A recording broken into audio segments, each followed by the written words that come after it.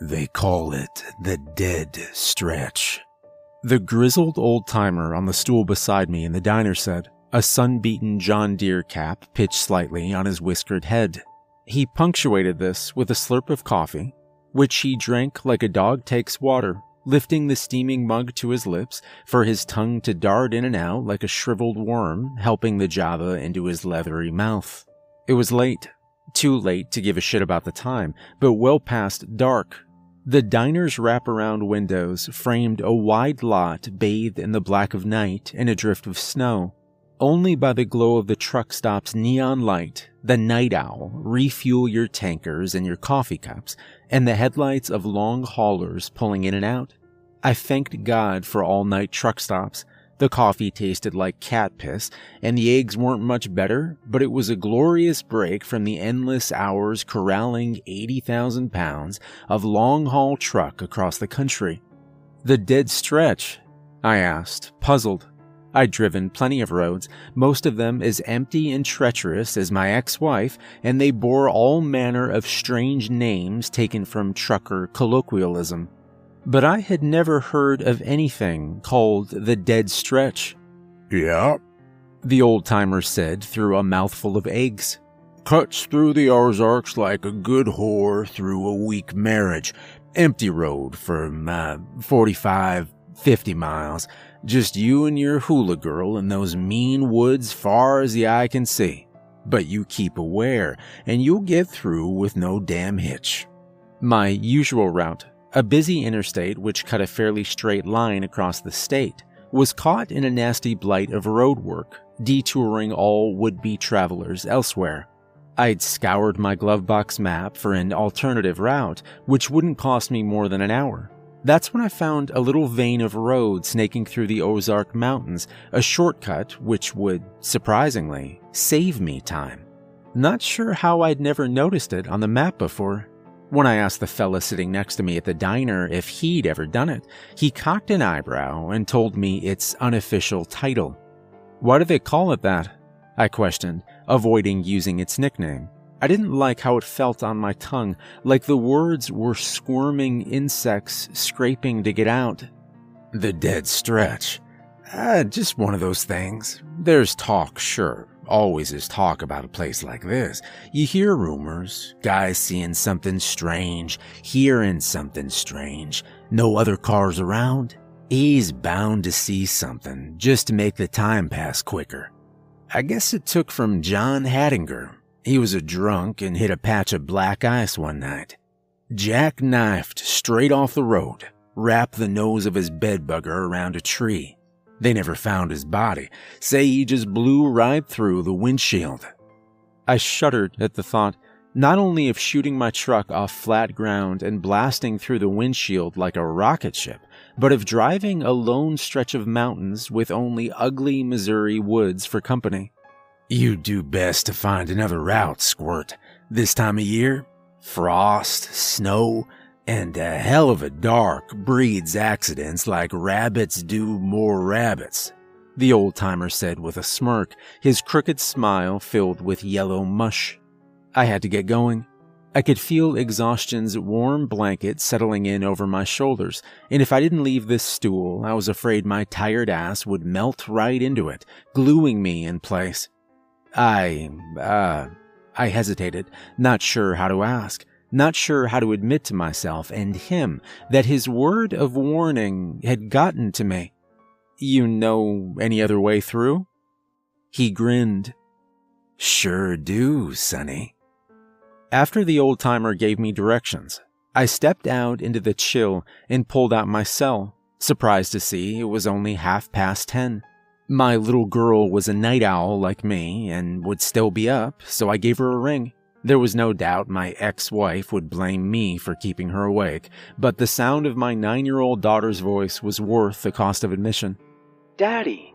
Her voice filled my ear. I felt a smile pinching at my ears. Hey, weirdo, I said, and she giggled. What are you still doing up? Just reading my book. What book? Harry Potter, she said in a burst. Uh-huh. You learn anything at school today? Bunch of nothing, she said. Well, that's why you get books, ain't it? Hey, those boys still giving you trouble? I could sense her hesitation on the line. Honey, you tell me if you're getting crap, and I'll come to class and whoop some ass. Just say the word, honey. I'm there. I'm okay, I swear. All right, I said. And then I heard the murmured voice of my ex interrogating my daughter on who she was talking to. She said daddy, which brought my ex-wife no great pleasure. Honey, you there? She needs to go to bed, Carl. My ex-wife's derisive tone was not one of the things I missed about our marriage. 5 more minutes? No. I'll tell her you said goodnight. There was a click as the line went dead. I cursed and kicked snow. I should have pressed harder, should have done more. After all that's happened, I wish I'd just gotten to say goodbye to my little girl. 20 minutes later, I was on the road. A 6-lane highway with sparse traffic rolling by beneath my feet, the great beast of my truck humming gently as it carried me up the safer road the old-timer had recommended. I was making decent time and was ultimately glad I'd heeded his advice and avoided the dead stretch. I was behind an hour or two, but I always valued my safety over time. Speeding was never worth sparing some change on your clock. I felt good, tired, but good. Then I saw the flares, little beads of light burning through the haze of snow spiraling down out of the black heavens. As I drew closer, I saw the extent of the damage. The flares drew a crude outline around an ancient pine tree laid across the road. This massive obstruction blocked all 6 lanes of traffic, a snarl of roots dangling from one end, a spread of pine branches from the other. There was a state trooper in his cruiser, directing people to turn back. And when I asked, he told me the road crews wouldn't be able to clear it out until morning. I was screwed. Late, tired, and screwed. And there I sat, cursing God's name as I flipped ass back the way I'd come from. Back toward the road that would take me up the dead stretch. The dead stretch was a narrow strip of 2-lane blacktop, slick with ice, which carved a path through the rocky, wooded Ozark Mountains. It rose at a steep incline, carrying me up into the mountains and toward my destination. I eased back on the gas, remembering the old-timer's story about that guy who wrapped his truck around a tree and drove with both hands firmly on the wheel. There was no other traffic. I was totally alone. And then I wasn't. I saw the first shape about 12 miles up the road. I'm not sure of altitudes, but I was high up.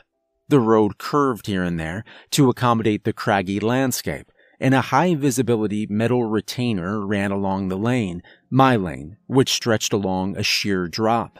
The snow had thickened, well on its way to becoming a full-blown blizzard, and my visibility was shrinking to the 15-foot cone of light my brights lanced ahead. I was approaching one of those curves in the road when I saw it.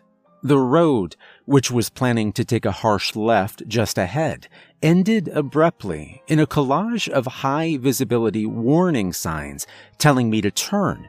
I had plenty of time to make the curve and had eased the gas even further back, slowing to a crawl, when I saw the spider-like shape skitter over the reflective signs. It was lithe and quick, moving on a multitude of stick-like, jagged limbs which carried its furry brown body like a monkey from here to there in the blink of an eye. My headlights caught its eyes, and they glowed, and then it was gone, slithering over the signs and disappearing down the face of the cliff. My heart shot into the red line, thudding in my chest like a racehorse. I could feel my throat tightening, could feel fear squeezing my heart in its icy grip. My truck was still shooting forward, straight towards the edge of a cliff, and the thing I'd seen. I pumped the brakes in time, skidding safely to a stop. Without the thrum of my engine, the howl of the wind tightened, beating in on the sides of my cab with a frozen fist as I sat there, knuckles white, hands wringing the steering wheel, trying to process what I'd just seen. No, I certainly hadn't seen anything. It was late, it was dark, and I was riding on empty with only cat piss coffee to keep me. There was a thump. The sound came from the roof of my cab, hollow and powerful, like something just landed above me. I waited, and I didn't hear another sound. As fear loosened its grip on my heart, I began to realize I heard scratching, razor-sharp nails scraping and clicking their way across the roof. Slow, deliberate, making their way towards my windshield. I couldn't move. The scraping was getting closer, louder, and then a raccoon, fat and fluffy, slid down the windshield and waddled off the hood of my truck, its tiny nails clicking and clacking as it went. It plunked down into the snow and wandered off into the night, leaving me feeling slightly idiotic. I looked around, wondering where it could have come from. And then something burst through the passenger window. I was showered in glass, and this thing lunged for my throat. I instinctively jerked away as its gangly sloth-like arm swung for my jugular with huge hooked claws. It was snarling, shrieking. It resembled a spider melded with a cave-dwelling bat, and it was as big as a man. The only thing that saved me is that it couldn't fit through the window. It slashed at the passenger seat and severed the radio, my only chance to call for help. I still had a phone, but experience told me there'd be no signal out here. The image of my daughter suddenly flashed across my mind, and I howled and kicked. I kicked for my life. The powerful soles of my work boots pounded down on the spider bat with all the fury I could muster. The monster screamed and began slashing at my legs. One of those hooked claws caught my thigh and tore flesh from bone. It was my turn to scream. I kicked harder and harder, channeling everything into my feet, fighting through the agony as I booted for everything I was worth. I kicked and heard a sickening crunch, like stepping on broken glass, as the spider bat's face crumpled inward. The creature howled and withdrew into the storm, its hateful face glistening with black blood, its eyes bright, as it faded off into the swirling white noise. I threw my truck in gear and eased off down the road. I hit the turn as my speed picked up, slowly and surely urging my mechanical beast into a gallop. I fumbled out the map, unfurling it over the wheel, while I split my attention between the road ahead and trying to pinpoint exactly where I was on the map. I looked down at my leg and immediately regretted it. It was bad. I located myself on the map, and I realized I was only a quarter of the way through the dead stretch, and I was quickly approaching what us truckers sometimes call a hole in the wall. I was approaching a tunnel. As I got closer, I heard another shriek, and then another, and another. Soon, I could hear dozens of them like a band of wolves, and they were calling for me. As I approached the tunnel, which bored a 2-lane hole through the center of a tremendous mountain, I heard the shrieks getting closer. The denizens of the dead stretch were coming for me. I began to see them in my side mirrors, shapes, too many to count, racing along in an attempt to match speed with my truck, and they were gaining on me. Scores of them, like a thick stream of ants. I plowed forward up the road. The needle of my speedometer was steadily climbing from 30 to 40 to 50 as I raced toward the mouth of the tunnel. The blizzard was worsening. I had a sinking suspicion that I was still driving in an incline, rising higher into the mountains, into the dead stretch with every passing second. Blizzards were always worse higher up. The snow had become a churning wall of white that engulfed my world, snapping around with the fury of God. The gale force wind was screaming.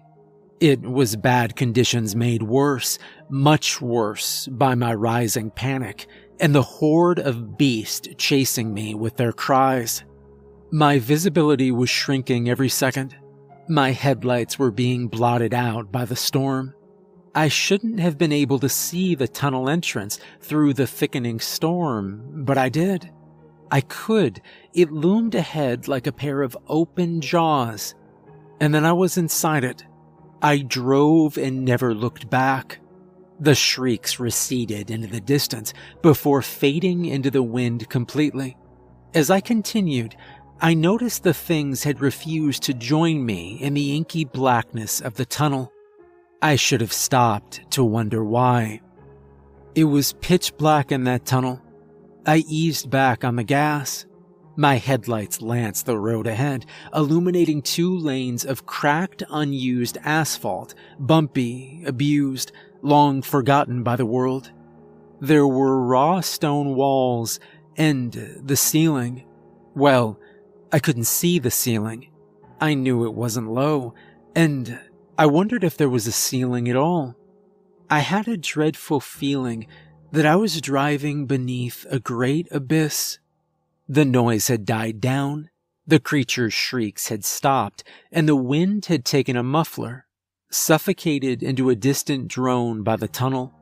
The familiar hum of my truck's engine was a comfort. The cold was bad, but I didn't feel it. I thought I was home free, and then I nearly crashed. The pickup came rushing out of the darkness. I slammed the brakes and went screeching to a stop just in time, the nose of my truck coming to rest softly on the bumper of the ruined car that blocked my way. It was painted an ugly crimson that had been frosted over completely. It looked like it had been there since the beginning of time. I could see claw marks on the car. The windows were blown out and my headlights illuminated an empty interior. Icicles dangled from the ceiling like daggers. The seating was torn to shreds. None of that gave me much concern. What did, however, was the fact that I was no longer moving. I hesitated for an instant before I eased on the gas and began to push the pickup forward, trying to ease it out of my way. It was a terrible idea. As I urged the pickup forward, it began to shift sideways, both bumpers scraping the walls as it turned at a parallel until it came to rest sitting horizontally over both lanes of traffic. It was stuck, wedged between the walls of the tunnel and completely unmoving. I stopped and just sat there, coming to terms with what this meant. It meant that in order to move, I'd have to get out of my truck, secure the pickup to my winch, and reverse until it was dislodged and out of the way. I figured I'd also have to detach my trailer. It would only slow me down and make my journey that much harder. Shit. I realized my leg was still bleeding. I hadn't severed an artery. If I had, I'd be dead already, but it was a nasty wound, and I took a moment to cinch it tight with my belt. I felt a flash of pain and grunted. Then a warm numbness settled in as the blood loss slowed. I looked back at the pickup, hesitating at the idea of abandoning the safety of my truck for the cold darkness of the tunnel. There was no point in putting this off any longer. I grabbed a flashlight and tire iron, and I stepped out of my truck. The first thing I did was angle my flashlight skyward. I was right. There was no ceiling. The tunnel walls stretched up maybe 20 feet before opening into a vast cavern. I couldn't tell you how big or small the space was. My flashlight beam melted out of existence, not finding any ceiling or walls beyond the ones to my sides. I shuddered. feeling the distant but familiar terror of a child, small and tormented by the dark in the belly of a mountain. I forced myself into motion, and 10 minutes later, the pickup was out of my way. I made tracks to my trailer, meaning to detach it, and that's when I heard the noise, a chittering, like the raspy fluttering sound of cicadas. I paused, and it stopped. And then I heard it again. It was coming from above me. It was echoing, fading off into silence like before. I swung my light upwards, and it took me a moment to realize what I was seeing. At first, I thought it was stars spread out across a cloudless night sky, but it wasn't. It was eyes, glowing, hundreds of them, yellow, unblinking eyes spattered across the darkness like pinpricks of light. And then they blinked in unison and chittered.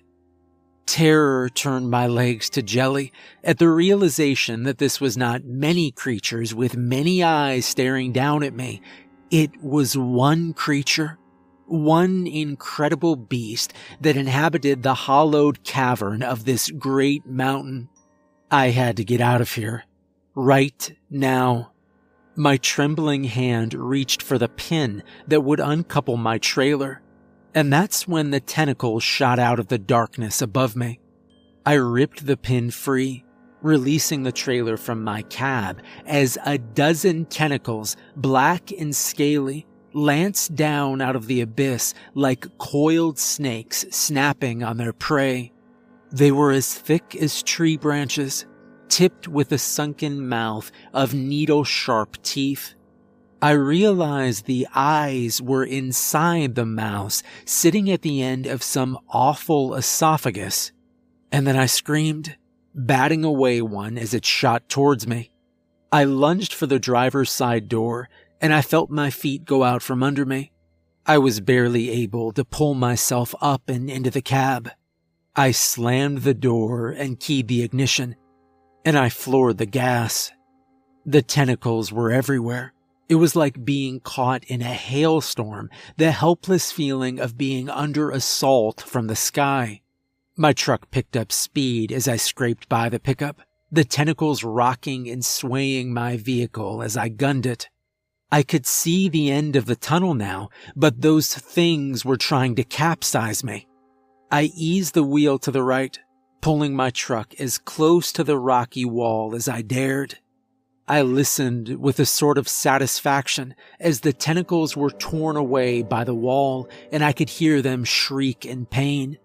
And then I shot out of the tunnel. I eyed the side mirror and I saw a mass of tentacles lash out after me before withdrawing back into the deep darkness of their home. The blizzard had parted like a curtain, revealing the moonscape I now found myself in. I was trucking through a narrow valley carved through a rocky wood. Ugly trees, drenched in frost, pressed in like bookends. Beyond them, two great mountains spread like wings of rock up into the sky on either side of me. I was high up. I could make out the mountain's peaks dusted in cloud and could tell that my altitude had risen substantially. The road had become a bumpy one lane crusted in ice. I doubted very much if it was even a road at all. It went on like that for some time. And then the road forked unexpectedly. It split to the right through a narrow pass, and I saw a set of tracks in the snow, huge footprints dwindling off that way. The indentations conjured up images of a huge beast wading through a blizzard. What the hell could have made those? I thought to myself. To the left, the road continued on to an ancient bridge, steel and wood warped by weather, extending a finger of land across a vast cavern. I went left, toward the bridge, figuring it was a better bet. Bridge meant humanity. Humanity meant finding my way home. But as I drew closer, I saw the floor of the bridge had collapsed long ago. It was completely impassable. I slowed my truck to a crawl and then a stop, and I sat there. It was cold. I was shivering. And after a while, I threw my truck in reverse and I went back towards the narrow pass and whatever had made those footprints. After the spider bats and the beast in the mountain, the last thing I expected to find in the dead stretch was a cabin. I'd been headed up the narrow pass for a long while, certain I'd get stuck. Rocky canyon walls eased in on either side, and there were a few points where I found myself very close to grating to a stop. I thought about those massive footprints I'd seen leading this way, and wondered what might come next. Surely something to rival the awfulness I'd encountered before. Surely something that would end me once and for all. But no. My truck crunched out of the narrow canyon, and I found myself at the base of a naked, snow-covered hill. This bore none of the ugly landmarks that had come before. It was a smooth mound of unblemished powder supporting the biggest log cabin I'd ever seen. Smoke rose from the cabin's chimney, and I could see firelight through the windows. Warmth, I thought, and I nearly cried with joy. I don't remember driving up the hill, nor staggering from my truck and collapsing at the cabin's front door. But as soft curtains of darkness closed over my vision, I found myself curled up on a welcome mat the size of a dining table. It read, "Freezed to meet you." I remember thinking that was silly, before darkness swallowed me, and I thought no more. Warmth was a strange feeling. I'd awoken in the cabin, my leg bandaged, and for a terrible moment I felt like Alice after taking the drink me potion. The world around me was far too large. The cabin, too big for any human, was barren, lopsided, and built from hand. I was on a massive moldering couch in the main room, which was sparse and had little in the way of landmarks. There was a kitchen table and stew frothing in a dented pot over the raging flames of the hearth. There was a dark hallway which split off towards the bedrooms. I only glanced over at these for a moment because the biggest man in the world was sitting across from me. He must have stood, my God, 11 feet tall? Built like an old circus strongman with a head of wild white hair. His cheeks were rugged and snow-whipped, and frizzy white mutton chops shot out at weird angles from a face cut from granite. Big tufts of coarse, snowy hair sprouted from the cuffs of his patchworked flannel, which produced thick hands the size of catcher's mitts. There was only one thing I thought to ask. "Are you Santa Claus?" For a second, I thought he might have been. "No," he answered. "I'm a Yeti." He could have been a man. When he spoke, it was slow and deliberate, and I saw big square teeth, except for the canines, which were hooked fangs tucked into fat pink gums. He moved deftly, which was oddly unbefitting of a man of his size, of a thing of his size, rather. And then he poured me a bowl of the best tasting stew I'd ever had, and he sat down, and we talked. What is this? This is delicious," I said, swallowing a mouthful of the thick, hot stew. "Snow elk stew," he replied. "They come through in herds, fewer and fewer." And then he told me the history of his people. and I listened in silence as he spoke of the village of Yetis who'd once ruled this side of the mountain and how they were no more. "All gone now," he said. "I'm the last, and soon I will join them, frozen bones entombed in ice." I asked him of the creatures I'd encountered, and for the first time he seemed to tense up, giving a vague reply. I asked for his name. "You couldn't pronounce it," he said. He didn't ask for mine. We talked more, and something felt off.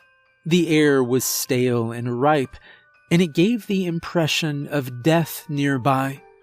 He was aloof, and at first I attributed that to his nature, but the longer we spoke, the more I suspected he was hiding something. "So, what happened to the other Yetis?" I asked between spoonfuls of stew, chewing the cubes of meat thoughtfully, savoring the flavor of the snow elk, which was sweet and somehow reminded me of chicken. "Long story," he said, rising. "Bathroom first, stories after." He hurried to the front door and disappeared outside for the outhouse. And then I was alone. I was suddenly aware of every sound, the thin whistle of wind outside, the crackle of warmth in the fire, floorboards creaking from the other room. Was there someone else in the cabin? I slowly rose and moved into the hallway, which ended in doors on either side. I heard the creaking again. It came from the one on the left. I moved slowly. My hand reached out, shaking slightly, as it eased open the left side door. And then the smell hit me. The hot stench of rot, thick and suffocating. I coughed, and a great cloud of frost plumed from my lips, obscuring my field of view. When it cleared, I saw meat. 24 skinned slabs dangled from meat hooks, all muscle and fat, and bone, dripping blood which pooled in a sticky layer on the floor. There were several animals, some of which I couldn't identify, but 6 or 7 of them were humans, men and women, skinned, butchered, and hanging. Some of their bodies were moldy, old, and shriveled, like meat forgotten in the back of a fridge. I saw a man missing his thigh and left arm, a woman with no head, and I felt the human being stew churn in my stomach. And then a huge shadow swallowed me. "I would have let you go," the Yeti said, the air turning hot as he moved closer. "I have enough to last winter." I turned to look at him and was met with the back of his hand. I crumbled into darkness before I could even scream. I was floating when I woke up, and my shoulder was on fire. There was a meat hook driven through it, and I was dangling with the corpses of those who'd come before me. The steady throb of my flesh, with a cold metal barb forced through it, was unbearable. I bit my tongue so I wouldn't scream. I squeezed my eyes clear, and I looked around. The room was cramped and square, and through the human ornaments, I could see part of a grimy butcher's block against one wall. A cleaver, with a blade the size of a laptop computer, was jutting up from the wood.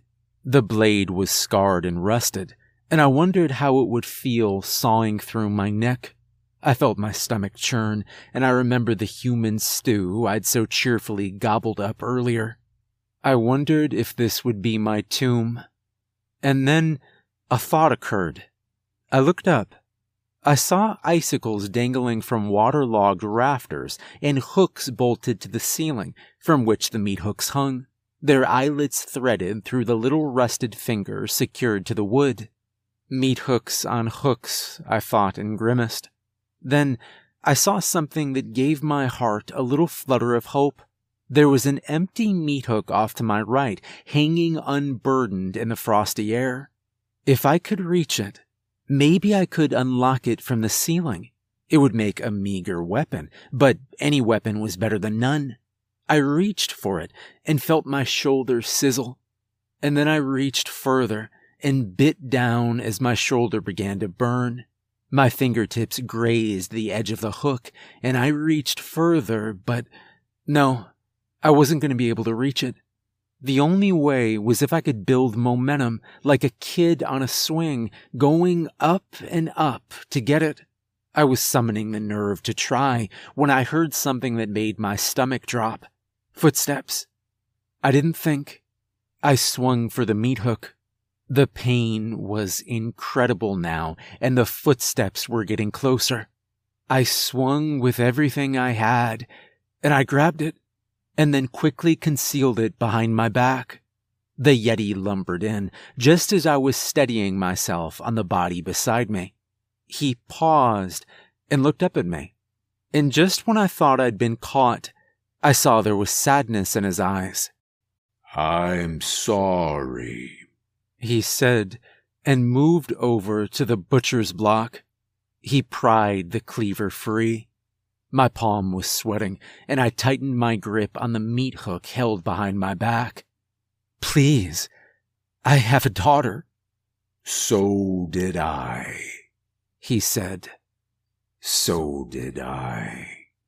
He waded through the hanging bodies and stood before me. "Can't you—" I choked on my emotion, hot tears sliding down my face. "It'll be quick." He raised the cleaver. I inhaled, and the world shot into clarity. I roared, and the Yeti paused, stunned. The meat hook in my hand came down with more force than I ever knew was in me. He looked over at the surge of movement, and the tip of the meat hook went burrowing through his eye with a wet crackle. His cleaver fell to the floor. He looked up at me with his good eye, the meat hook jutting from his skull. Blood bubbled from his eye socket. The lights in his head dimmed, and slowly he tumbled forward. I don't want to relive the hour I spent forcing my body off the meat hook, and so I'll spare myself and only tell you what came next. I found my truck where I'd left it out front, with the key still in the ignition. When the engine coughed to life, I tried not to cry.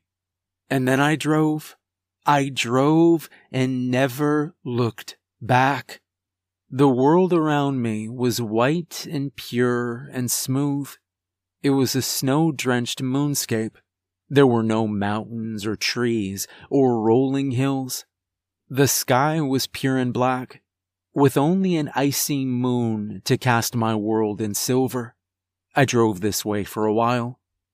And then the highway came. Just like that. 2 lanes of smooth asphalt began in the snow and didn't end until I found myself on the other side of the dead stretch. The landscape changed slowly. Growing trees, mountains, and the twinkling lights of towns. I didn't see any of it. My hands were frozen to the wheel. My eyes were frozen on the road. And I was covered in my own blood. I must have blacked out. I woke up in heaven, a sterile, white heaven. It was a hospital room, but as a man who'd lived through what I had, it might as well have been heaven. It's been a long and painful recovery. My leg aches day and night. My mind does too. I still dream about the dead stretch. I can only hope that time slowly burns that away, like a night fog under the first light of dawn. But I made it through, and I got to see my daughter's face again. She visited me today. We did coloring books, and I hugged her tight, never wanting to let go.